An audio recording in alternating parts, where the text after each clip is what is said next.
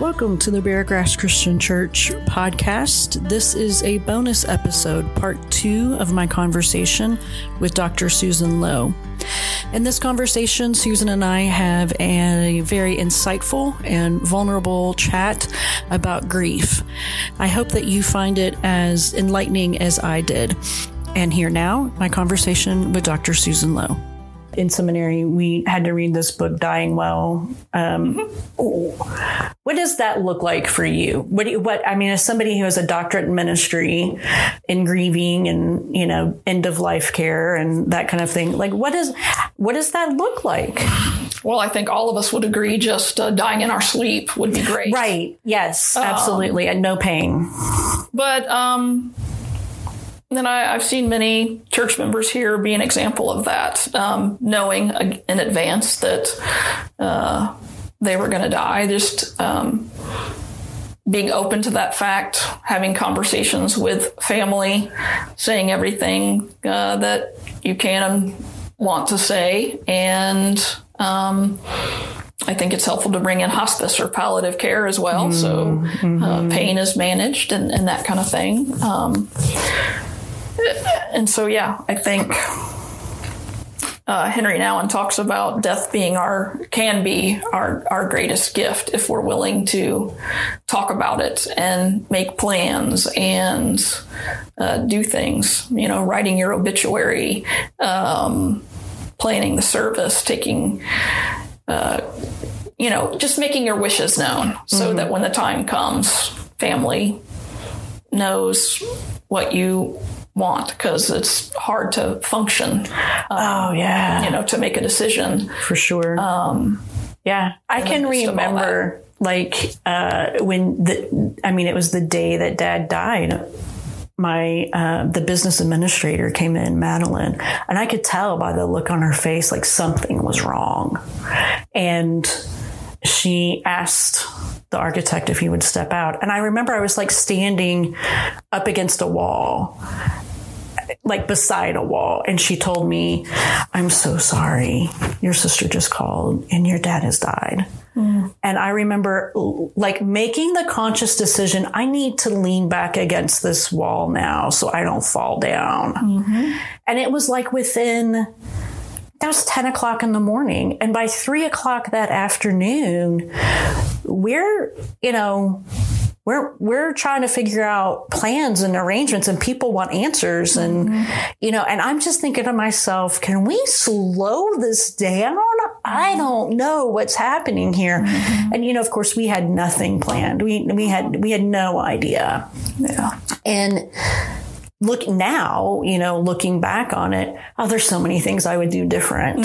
Why did we do that? What were we thinking? Why did we choose this song? What do you mean we did, and it's so bizarre, but you're just in such a state of shock. There's no way I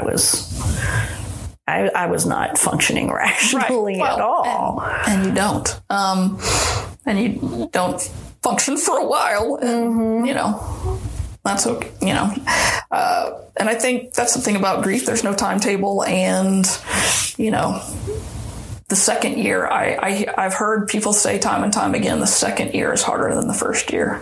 Because the first year, you're just getting through each anniversary or birthdays, Thanksgiving, Christmas, special times of the year that were important to your loved one.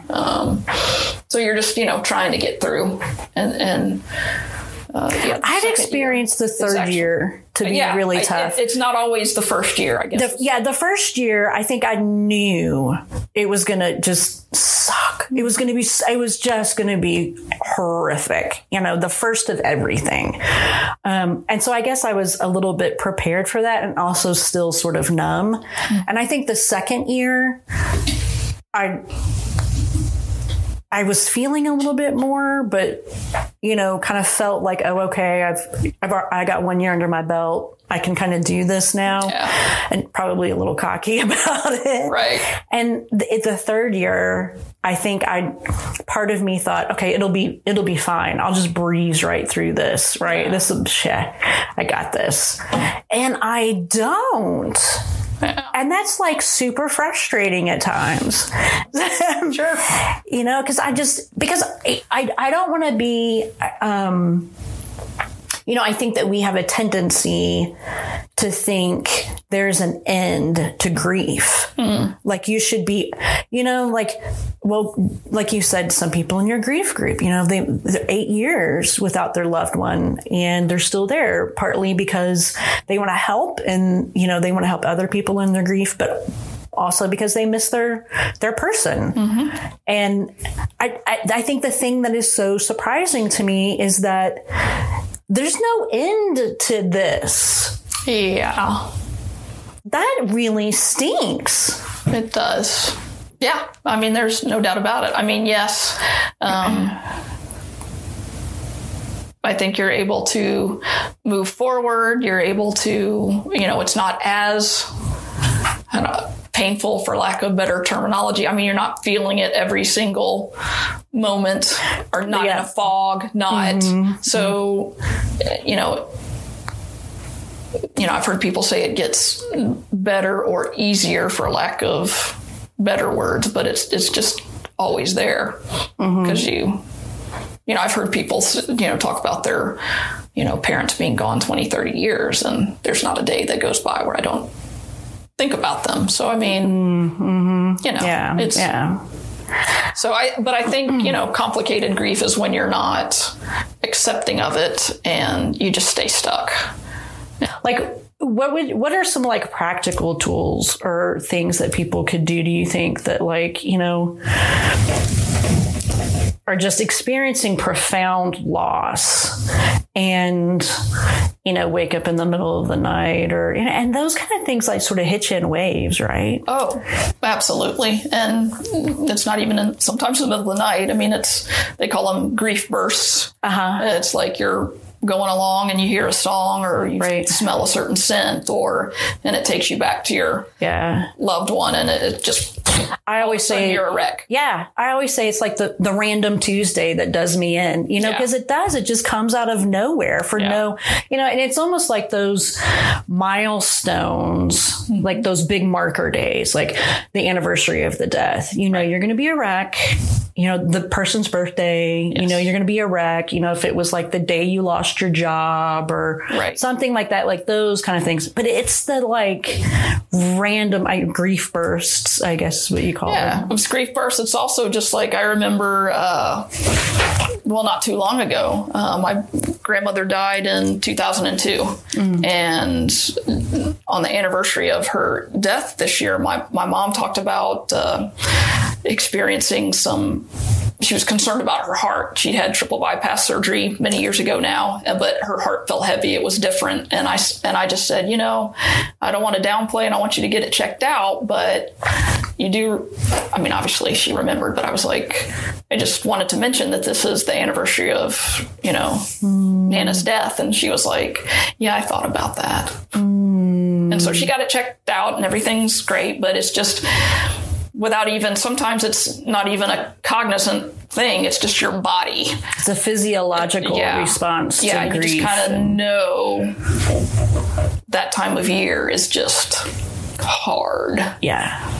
Grief is more our internal thoughts and feelings about a loss, and mourning, as Alan Wolfelt, grief guru, talks about, it's grief gone public. It's shared response to loss. So there's this grief is the internal, is kind of the individual internal thoughts and feelings that you're dealing with when, you know, someone you love has died, or if there's other loss. And then the mourning is the ritual. So like your funeral is typically the beginning process of mourning. And so, you know, it's a shared response to grief. And does it? And the word bereavement, I read, whenever I read it, I don't know. But bereavement means to be torn apart. It means torn apart. Really? Yeah. So. Oh, wow. Yeah. That's This is fun stuff, isn't it? That's intense. Oh, yeah. Yeah, it is. Bereavement means to be torn apart. I believe so. Wow. If I'm wrong, forgive me, but I'm pretty sure I read that and I believe it. And so, again, I think everybody's different into what is helpful. Is there a writer that you look to for poetry or whatnot? It doesn't always have to be scripture. Obviously, I think scripture is important, but sometimes that's not, what you want to go to for whatever reason. But, and reaching out to friends who will be there for you and, listen to you. Nobody... it gets all kinds of things when you get into just grief in general. There's the kind of the silent grief, those experiencing death by suicide or someone who has experienced a miscarriage or, either people don't want to talk about it at all. It just adds another layer, I think, sometimes to the grief. And people. Yeah. And I think for some of the, I have a cousin who died by suicide. And there was this, for me, I can remember being so angry with him. And I think that this is I won't say normal response because I don't think that there is a normal kind of, I don't think that there's like a prescription in terms of what's the right way to grieve or wrong way to grieve or whatever. I think we all experience it our own way, and any way we do is fine.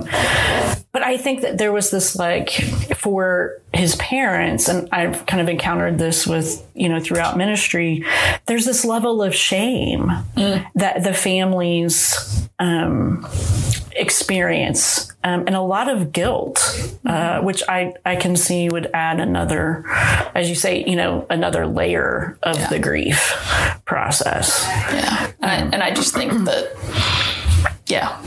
it's it just sucks. Yeah. Yeah. And disenfranchised grief is basically grief that is not acknowledged by society, and so it's, and it can be as simple as people saying to you after 2 weeks of a death or a loss, whatever that may be, is it's been 2 weeks, it's been a month, what's wrong with you? Get over it, move on. It's discounted, or people are afraid of it or don't know how to handle it. So like death by suicide or an abortion or a miscarriage or things along those lines. And so it's harder because nobody wants to talk about it or acknowledge it, or they're afraid to do so. Another example is, a miscarriage or a stillbirth or whatever. There's that response of, well, you can always have other children. You totally missed the point there. That's not the point. I'm grieving this child and the dreams and the future and all of it. And so there's disenfranchised grief, but then there's also complicated grief, which sometimes it overlaps with the disenfranchised grief. But complicated grief is more along the lines of people aren't going through the tasks or they're not working through their grief. They stay stuck. They don't know. They either cannot seem to accept the reality of the death and continue to pine and long for.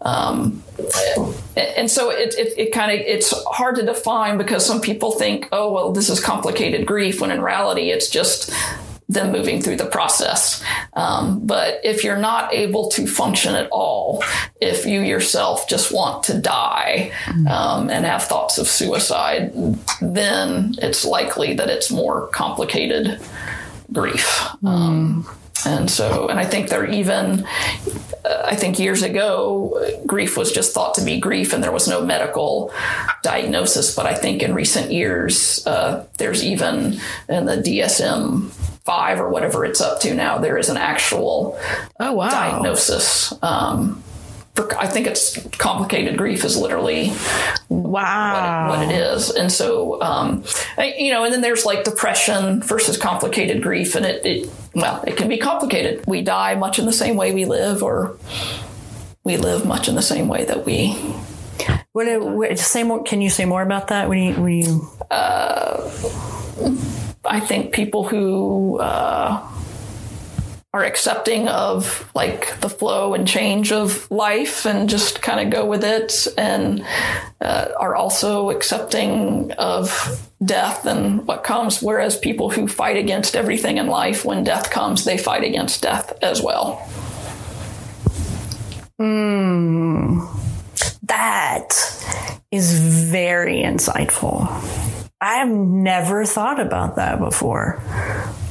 So, I mean, and I think that's between, true. Yeah, but I think that that's true for not only like people who fight against things in life. I think they fight against their own death, but also the death of others. Sure. Right? Like the acceptance and, that, that's good stuff. And there's nothing we can do about it. That's just who they are. Yes, I think we can attempt to engage in conversation, especially if, death is near. I actually had a dear friend call me earlier today. Her father is in the process of dying in Illinois, and she's going to go see him this weekend. And she was asking, is it okay for me to, bring up stories of happy memories, or will that make him sad? Or I just don't want to make him sad. And I'm like, yes, I think he probably knows he's in the process of dying. Maybe not when or whatnot, but there's nothing that's off limits. Say what you want to say and need to say, and you may provide that space for him to share what he's actually thinking and feeling. Yeah. Do we, do you think that people, just in general are aware that they're grieving, or do you think that they sort of, it seems like culturally on some of these, we just kind of make light of it or downplay it, or, and so I'm left wondering, are people really getting the support and the care that they need for these major life transitions that are happening? I think the important thing to remember is that nobody can tell you how to grieve. You have to be the one to know when you can take it on and not take it on. But the importance is that, accepting the reality of the loss and then doing the grief work, experiencing the pain and the hurt. And some people, shut down and don't feel anything, or, they aren't able to eventually kind of move forward in life, build new relationships, function. And that's when it's, I would think, complicated. They just sort of press pause on all aspects of life. Like, I'm not going to engage. I just can't. For an extended period of time. Like, I don't know if it's 6 months or a year. 6 months seems kind of awful to me, but I think it's the intense, the intensity of it, and not being able to, to function or feel or having, again, thoughts of, dying yourself. And I think that some of that is quote unquote normal early on, because you're just so lost and you don't know what to do. So an occasional thought like that, that's just part and parcel of the grief process. But if you're focused on that for an extended period of time, that's when there's some concern. Okay. So for somebody who's going through grief, or maybe someone who is a friend or family member is going through it, are there any resources that you recommend that could help? Are there books or videos or anything that you feel like are, quality? I think, I'm a big fan and supporter of Dr. Alan Wolfelt, and he has the Center for loss and learning, and going to that website and getting stuff. He talks about the grievers or the mourners Bill of Rights, and it's 8 or 10. You know, this is your right as a griever and a mourner. You know, don't let anybody tell you how long or what it should look like. What it should look like. You're allowed to feel your feelings. You're allowed to, you know, I mean, it's a whole list of things. It's, you know, that's awesome. So things like that. And he has a whole series of books on healing your heart, healing, you know, whether that's somebody who's been diagnosed with all the way from Alzheimer's to books on helping a teen's heart heal after losing the death of a parent or a friend. Yeah, and I think coming to our grief support group that Dr. Joseph Quay and I lead is helpful. I think they often say, I mean, it's as early as you're ready, but oftentimes it's after 6 months to get into a grief support group is helpful. But, you know, you're not usually ready to do something like that until about 6 months or so. And so I'd encourage anybody, no matter how short or long the loss has been, to come and receive support. And when does the grief support group meet? Wednesday evenings at 6:30. And it's here at the church. Here at the church, typically in room 114. Okay. And we have sessions in the fall and spring that we'll be advertising. Okay. Letting folks know about. But I think anytime you're able to, and have your go-to people, or you can just text or call, and don't be afraid to talk about your loved one and share a story with someone people want to hear. Anything else? I'm sure there is, but that's it. We can always do another podcast. There you go. I like it. Thanks. Right. Thanks, Dr. Lowe. Thank you. All right. Peace. Peace. Thanks, Susan, for a wonderful conversation.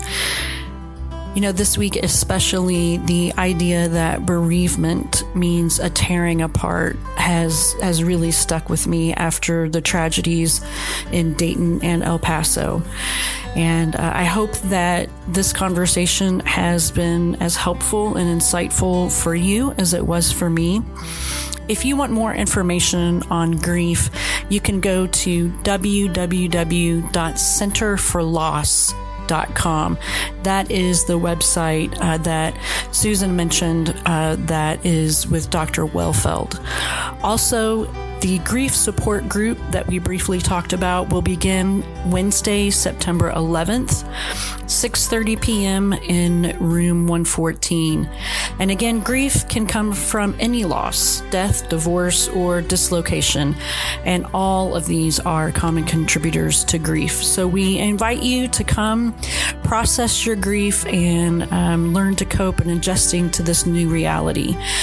Susan is always joined in the grief support group by Dr. Joseph Quay. And again, that support group will begin Wednesday, September 11th, right here at Beargrass Christian Church, 6:30 p.m. in room 114.